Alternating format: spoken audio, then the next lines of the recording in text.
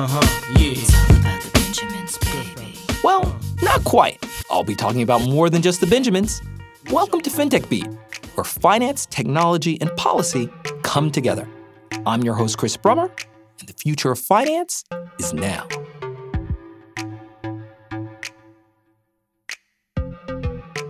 Now, I'm an optimist when it comes to central bank digital currencies, but even I've got to admit that every once in a while you hear the case for CBDCs sounding a little like the stories of mythical unicorns you hear about in fairy tales.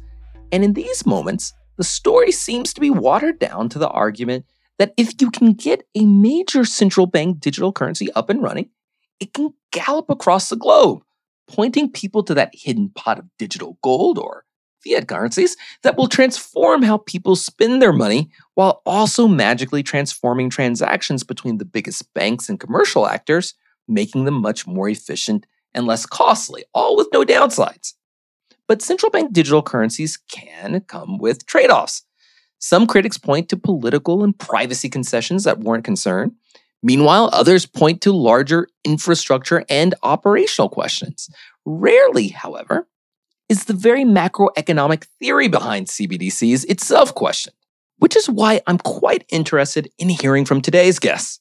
We have on our show two insiders, Tony McLaughlin and Isabella Kaminsky, who have been thought leaders in critiquing what CBDCs could mean for not only banks, but also for the monetary system.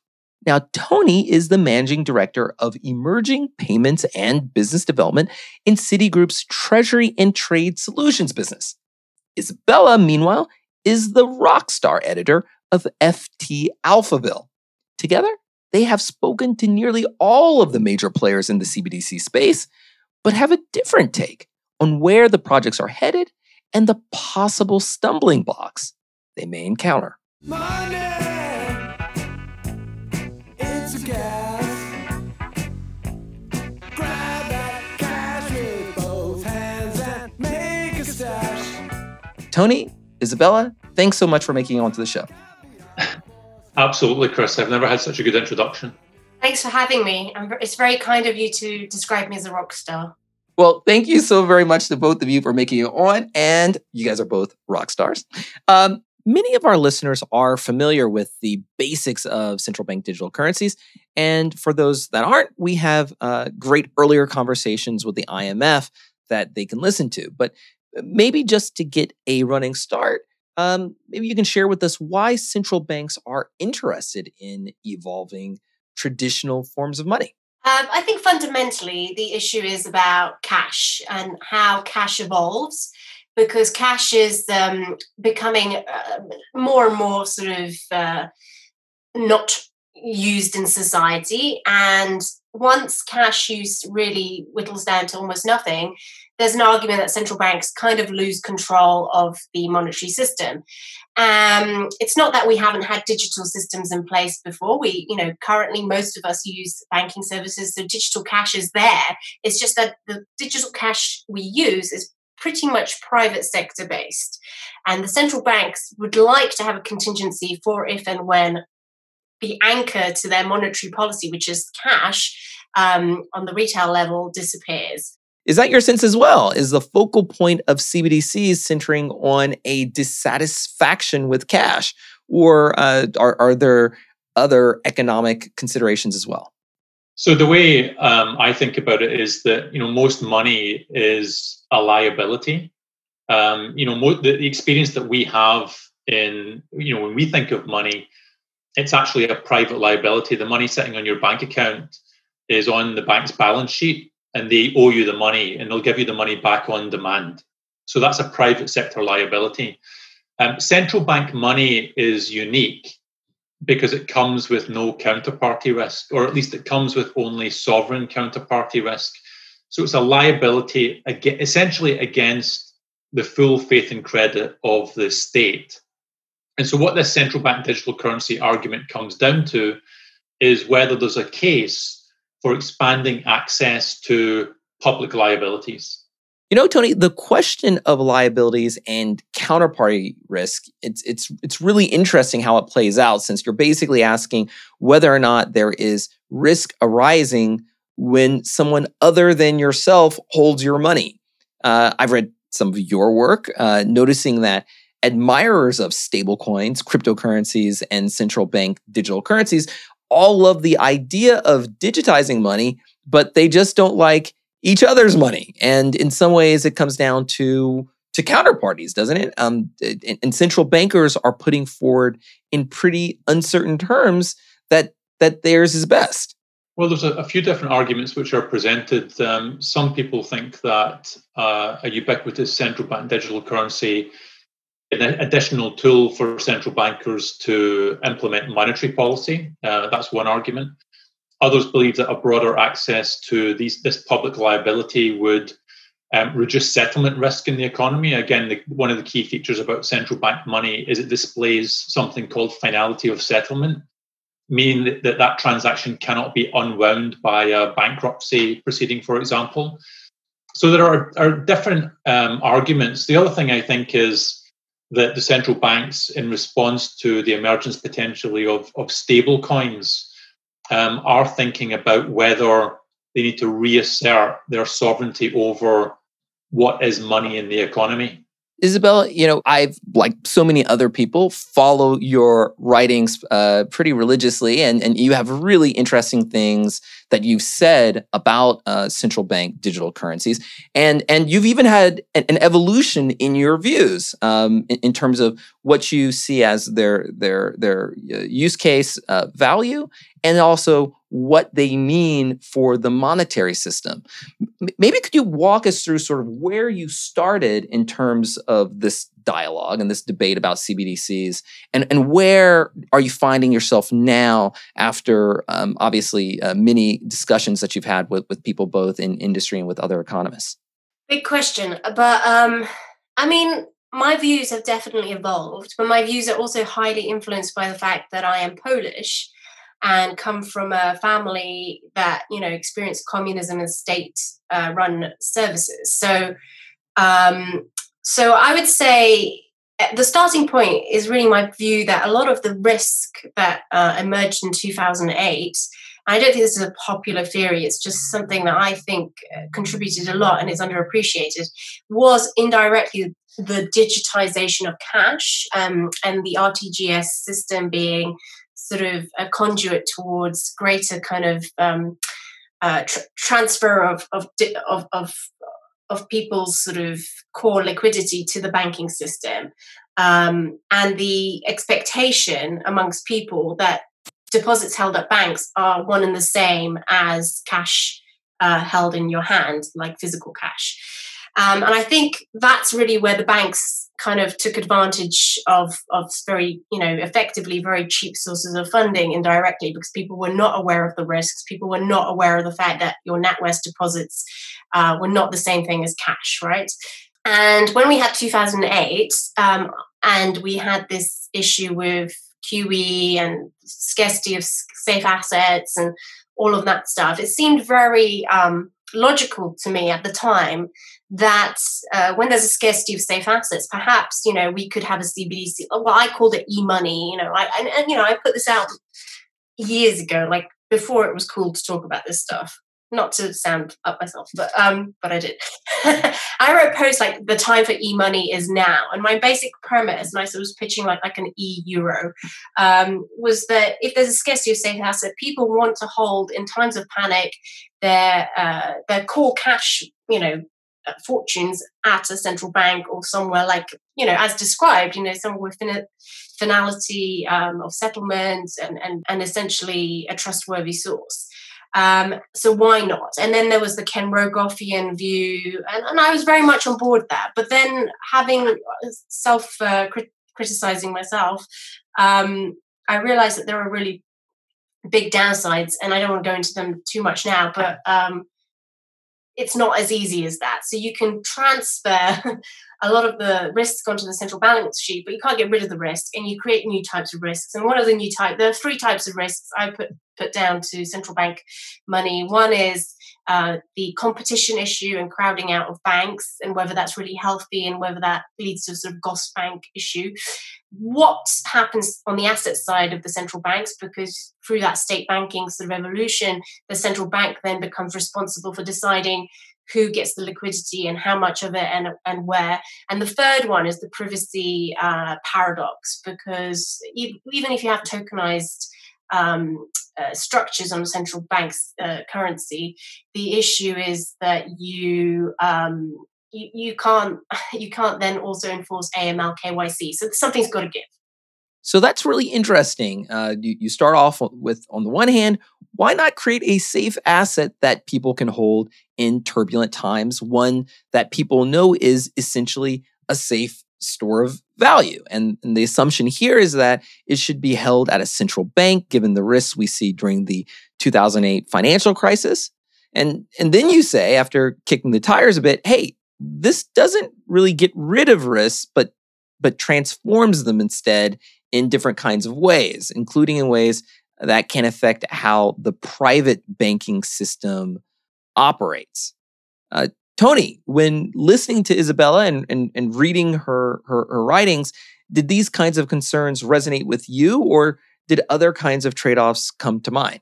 No, let's think about terms of the structure of balance sheets in an economy. And so, for example, in the US, there are 5,000 banks or more. In Europe, there are 5,000 banks or more. Those are 5,000 balance sheets. And again, the money in those balance sheets on the liability side is what we consider as being money, those private claims. If you have a central bank digital currency, then deposits potentially will be concentrated into the central bank. And my point would be is that you cannot change the market for private liabilities without having a knock-on effect into the private market for assets. So you can't just concentrate all the deposits in the central bank without changing the very nature of commercial banking. And after all, commercial banks lend money, and that's why there is counterparty risk against commercial banks. So my point is this, which is, some people argue that we should have central bank digital currency because there's no counterparty risk against the central bank. But counterparty risk in our financial system isn't a bug, it's a feature. There's counterparty risk against commercial banks because commercial banks lend money. So this, I think, gets to the heart of it. It's the structure of the balance sheets in the economy. Do we want to actually, and again, we've talked about the ironies of digital currencies. Do we want to centralize the deposits of an economy into a central bank? Don't we already? Isn't it also potentially the case that central banks are maybe outweighed in terms of their role in this free market system? So I think we have to be very careful about the structure of balance sheets in an economy and think very carefully about the impact of a ubiquitous central bank digital currency. I think I want to unwind all of this just to make sure that we're all sort of on the page. So from what I'm gathering, both of you are a little bit worried about the following scenario, that ultimately, if you do have a central bank digital currency, and if that central bank digital currency is a kind of digital currency that anyone can access or use, the question is, well, why would I hold my money in the form of some kind of money held in a bank, in a private bank, when that bank can fail, right? That's the logic. And so everyone is going to sort of decamp and then move their money to a central bank where there is presumably more certainty and security. But what you're observing is, well, then if you take all the money out of the commercial banks and you put it in the central bank, now the commercial banks don't have the ability anymore to lend their money out. Basically, they're no longer the origins of money creation in the system. Instead, it's the central bank. What does this mean then for the monetary system, Isabella? And what would the movement or the decamping of deposits from a commercial bank to the central banks possibly mean when it comes to this line of criticism that you're developing? Well, it's basically the old argument about full reserve banking, because you're basically recreating a full reserve system where, all the risk is now on the sovereign balance sheet in terms of liquidity.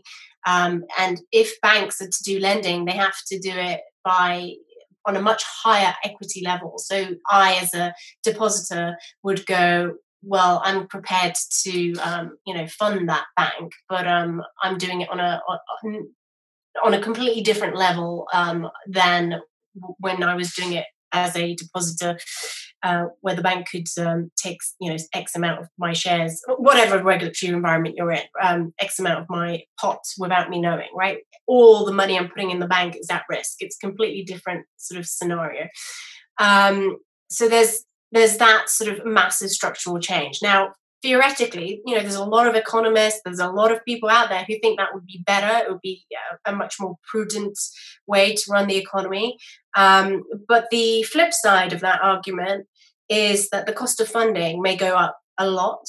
And if not enough people, if there's a sort of risk averse mood in the market, then the only way banks can get the money they need to do lending is through, essentially what would happen in China, which is when the PBOC would decide on its own course which state bank, and which, whether it's the agricultural bank or whether it's the industrial bank or whatever, they would then inject the money directly, and it would be much more state-led. And that's a fundamental transformation of what we have had until now, which is a sort of distributed, competitive environment where different banks are taking different positions on different people's risk. So it's really courses for courses. But my general feeling is that a market-based system, which isn't completely one or the other, like a hybrid system like we had before, is probably the best option. And unfortunately, I now worry that CBDCs are going to walk us towards full reserve banking without really having a debate about it. And that's what I find concerning, because the CBDC discussion is all on the technological side of the conversation, not about these core structural issues. Tony, you've noticed that CBDCs are still systems that should be at least compared, to other e-money solutions. What did you have in mind as to sort of these other e-money solutions, and why is e-money then relevant to the list of concerns that Isabella is identifying? Well, look, e-money is more, I feel like, an analogy that's useful when we're analyzing the stable coins, because stable coins, some of the models have been introduced in a way that these issuers of the stable coins try to maintain some form of stability, but they're not actually on the hook for redeeming at par value. In many parts of the world, e-money operators, wallet operators, have attracted hundreds of millions of customers, and e-money regulations have built up in the following way. Number one is that the e-money, which is issued by this non-bank but regulated entity, is a direct claim against the issuing institution. The second point is that the nature of that claim is that you have to redeem at par value on demand. Now, a central bank digital currency would meet that test. There would be a direct claim on the central bank. You would be able to redeem the par value on demand. But that's not something that is a feature of many of the proposed stablecoin schemes. And that potentially generates a regulatory arbitrage, because you have these e-money operators who are working in a particular way with particular constraints, and then the potential for a model to come across that flexes some of those constraints. So that's more, the comparison with e-money is more of a way of analyzing the potential downsides of some stablecoin models. Looking then at these sort of stablecoin alternatives, Isabella, I mean, do you view stablecoins then as a particularly good alternative to the risk that you're identifying? Or alternatively, could just CBDCs be designed in ways that directly speak to your concerns without jettisoning the overall CBDC project altogether? I mean, the stable coins are my take on stable coins is that they're being pitched as something really new and sexy, but they've actually been around for years and years and years. And arguably they're a big part of the story that has brought risk into the system in levels we didn't on levels we didn't really understand. So stable coins are a kind of quasi money market fund in many ways that their promise is to retain par value and be liquid enough to be easily redeemed on demand, right? So there's a very similar quality to money market funds. Money market funds and shadow banks were one of the reasons we ended up with like a lot of the uncertainty and risk in 2008. I've always argued, PayPal is also a type of money market fund. When you look to China, you look at Alipay, you look at Yubao. Well, there's a reason why Yubao emerged from Alipay because it is a natural sort of aspect of a payment system to have this sort of pool of capital that sits there that has to be protected at par, and you have to invest it in something. Now, money transmission rules kind of dictate how and where you can put that capital and maintain your risk levels and your promises to your clients, right? So if you're a money transmitter, you're not really allowed to put your funds into sort of risky securities or whatever. You have to keep them in banks. Now, when Libra came on the scene, it basically said, not only are we going to manage our pool of capital that we get from all our users in a completely outside of the bank system, i.e. we will be investing in assets, it also said that our par value is going to be dictated by some arbitrary level that we dictate, because it wasn't going to be a stable coin. It was actually going to be some sort of Libra coin.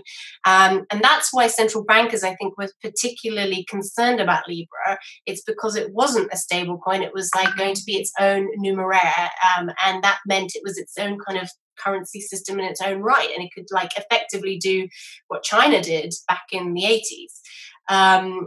So stable coins, if they are stable, it's exactly as described. The risk is, will they be able to defend that par value in a extreme scenario? And it's not at all clear, because the assets that back them are the things that will dictate that or not. And it's very hard for us to see that. And none of this is new. This is all like so-called Euro bonds and Euro money, Euro dollars. That's basically the same template. So does this then get us back to this original place where we started, right? Which is this question of counterparty risk, right? That ultimately, the challenge with the stablecoin is, well, when you want to redeem it, are you going to be able to? And, and will the counterparty be able to ultimately live up to whatever commitments it's made with regards to the redemption of the asset that's apparently backing that particular instrument? Tony, I mean, what's your view on this? And from your perspective, then, how do you view stablecoins as a solution vis-a-vis the challenges of CBDCs in their sort of most maximalist conception? That is the conception or the idea that individuals have the option of creating bank accounts at the central bank and could lead to a movement of deposits out of the private banking system. What's the comparative advantages, disadvantages of stablecoins? And then alternatively, are there just CBDC design features that could, more directly speak to your concerns without sort of throwing the CBDC project out altogether? So the Bank of England governor recently came up with a list of standards that he would expect stablecoins to meet. One is that the unit of account needs to be national currency and not a synthetic unit. Second, very importantly, is that stablecoins should be a direct claim on the issuer. Third, that the issuer would have the responsibility to redeem on demand at par value. And fourth, that the stablecoin issuer should be regulated in the territory where the stablecoins are circulating.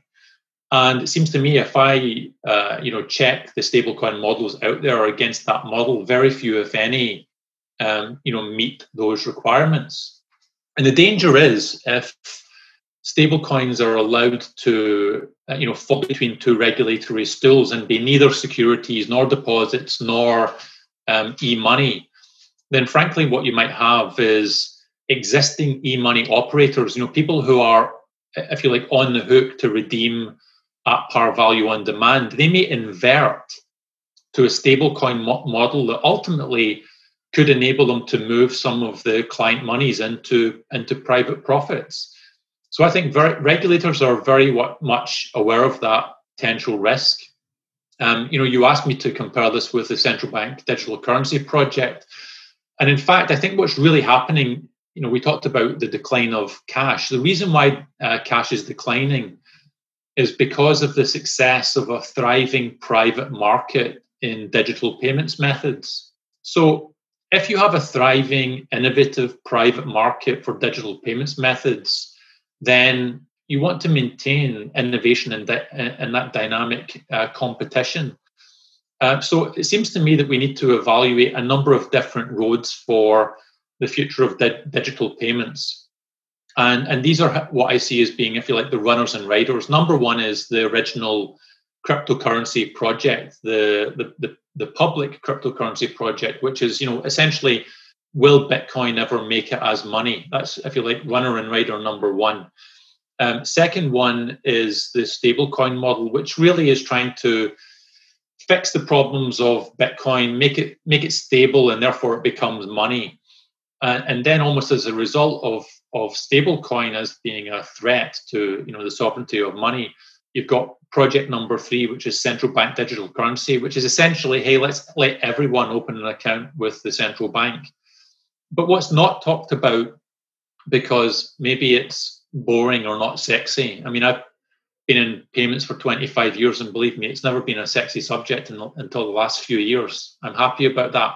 But there's another project, which is, what can we do to fix the rails, the kinds of rails that we've got? How can we improve the account-based system?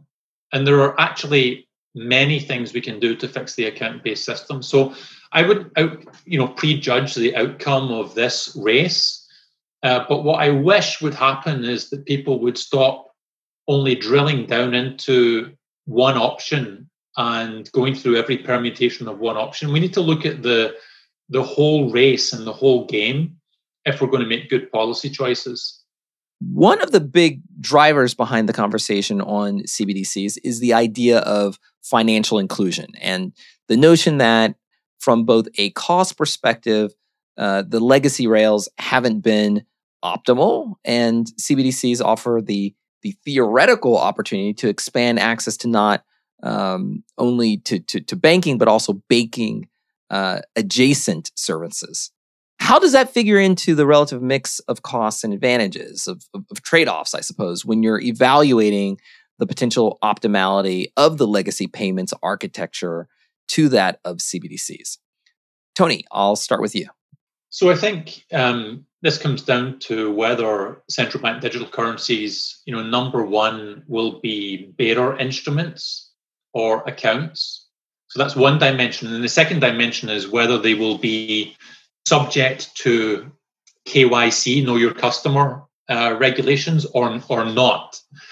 So on this topic of financial inclusion, which is a topic that we have to address in the financial sector generally, it seems to me that if CBDC is a bearer instrument, an anonymous bearer instrument with no KYC, then potentially that is a way of people accessing digital payments. But it also comes with tremendous risk. I think one of the greatest treatises on the dangers of bearer instruments was the movie Die Hard, where Hans Gruber essentially acted as if he was a terrorist. But at the end of that movie, all he was interested in is getting his hands on the bearer instruments in the safe at the Nakamoto Tower. So look, I think the question really comes down into this trade-off between the financial crime risk of bearer instruments and the potential benefits of financial inclusion. But I mean, if the question was cast in a different way, if people suggested that financial inclusion would be augmented if we allowed banks to open up accounts with no KYC, maybe with a value limit. Maybe banks could open up accounts with no KYC up to a value limit of $10,000. That would seem like a relatively ridiculous proposition. So I'm not sure why the idea of a digital bearer instrument is any more ridiculous or any less ridiculous. Isabella, now, Tony has set the bar very high here by making a reference to Die Hard. And I myself have many popular cultural references. But either, by using one yourself, but really, seriously looking at the merits of and the substance of his remarks. I mean, how do you view that financial inclusion question? Well, I want to just say that in 2015, I wrote a story called "The Die Hard Risk in Your Bank Account." So, no way! There you go. Oh, that's great. Look, I've not been on a panel with someone on this topic that I agree with so much for a long time. Usually, it's quite techie people who are very tech focused and think they can apply technical solutions to what I would say are socioeconomic problems, and they don't recognize the socioeconomic problem that is really intimately connected to the risk in the system. And I think that's a key issue here. So when you talk about costs and financial inclusion, there are really 5 key points. The cost is a red herring because, first of all, we don't know that CBDC systems or token systems are actually cheaper. There's a lot of emerging evidence that they're not cheaper. Cash itself was never free, and different central bank systems have always taken different policies on whether or not cash should be subsidized by the government or whether not. And in many cases, the digitization that we have experienced is a sort of outsourcing by the central bank to the private sector of the cost of digitization. So there's a reason why the central bank didn't want to take that on. And it was better and more economic to do this sort of private-public partnership on this front. So do we really want the central bank to take on the costs of digitization, which come with all sorts of other things, like the cost of managing, all of us want customer service. So every time we have a problem with our CBDC, we're going to call up who? The Bank of England customer service desk? I don't think so. That's a cost in itself, right? And KYC AML is a really big cost in and of itself. But my key takeaway points are that social systems come with risk. And unless everybody in the world is on the same standard, I mean, Brexit tells us really the story I'm talking about, which is that unless everyone is on the same system, it's very hard to remove risk out of the system because we're not talking about technological standards. Rather, I would say technological standards are meaningless if the underlying laws across jurisdictions and regulations and enforcement policies are not standard, because that's where the risk comes from. And my other point is that we talked a lot about the assets. Cost is also related to how well those assets are holding their value. Now, I mentioned to Libra, what happens if all the assets you've invested customer money in, even though they are safe, become negative interest-bearing assets? Well, somebody's going to have to subsidize the differential. And I said to them, who will do that? Will it be your group leaders, your partner networks? Who's going to do that? And they said, no, we'll probably have to charge the customers. So you're just pushing the costs around. So when you have negative interest-bearing assets, it's effectively a quasi-fee that customers have to pay anyway. So, I'm not at all convinced that financial inclusion is going to be improved by any of these systems, is my point. What about the national security implications? Tony, I mean, you're a jet setter, global guy running around. I mean, what do you think as to the national security question when you see, say, China being very heavily involved in the CBDC space? So I think in the crypto space, not only for crypto investors, but also potentially for policymakers, this phenomenon called FOMO, fear of missing out. And it can lead investors and I think policymakers to potentially reach wrong conclusions.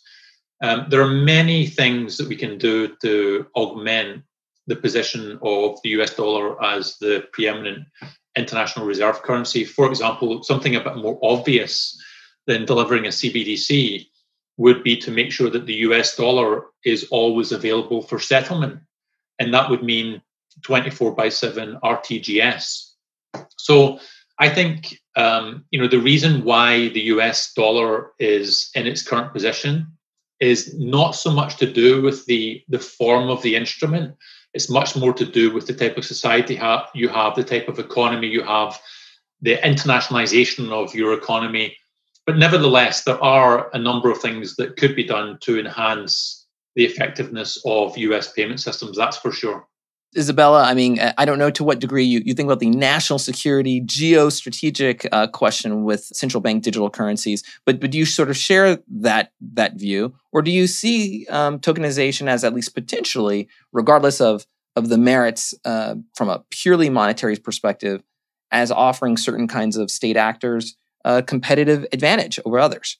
Well, no, I just hear a lot that, the reason we're having to do this is because China's doing it. And my very simplistic view is, since when was emulating a one-party state system seen as desirable in the Western system? Right? That's what I don't get. Why is the Chinese the Chinese model, which has this horrifically, intrusive social credit system that can abuse all that power that it absorbs into this CBDC that it's issuing? Okay, so it comes out with its own CBDC. Well, the digital yuan, I don't see why it should be any more competitive than the conventional yuan. There are so many different factors regarding what makes for a good reserve currency, and it's not just about it being easily accessible, digital. There's also the rule of law and whether or not you can trust the counterparty. And as far as I know, Chinese counterparties are not entirely as trustworthy as American ones. So I'm not convinced that's a good reason to rush into things.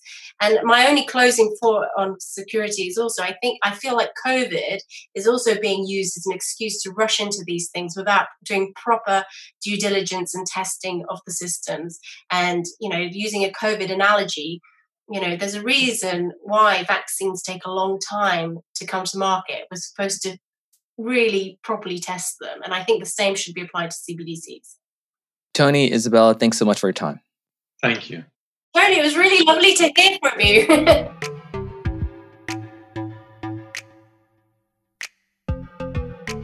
Popular culture is actually a pretty useful tool for describing really technical topics. And since this week's guest brought up one classic, the movie Die Hard, I'll bring up another, The Matrix. Remember when Agent Smith had tackled Neo in the subway? You hear that, Mr. Anderson? That is the sound of inevitability. Now, I gotta admit, I'm a little like Agent Smith in this discussion. My hunch is that CBDCs, in some form or another, are likely to comprise an important component of central bank infrastructures, and that authorities may well end up tweaking the designs and transactional policies to limit any flight of customer deposits from commercial banks. But then again, there is a wealth of competition and upgrades to existing architectures, or alternatives like stablecoins, that could figure out ways to raise the regulatory game. So I could be wrong. After all, remember what happened to Agent Smith.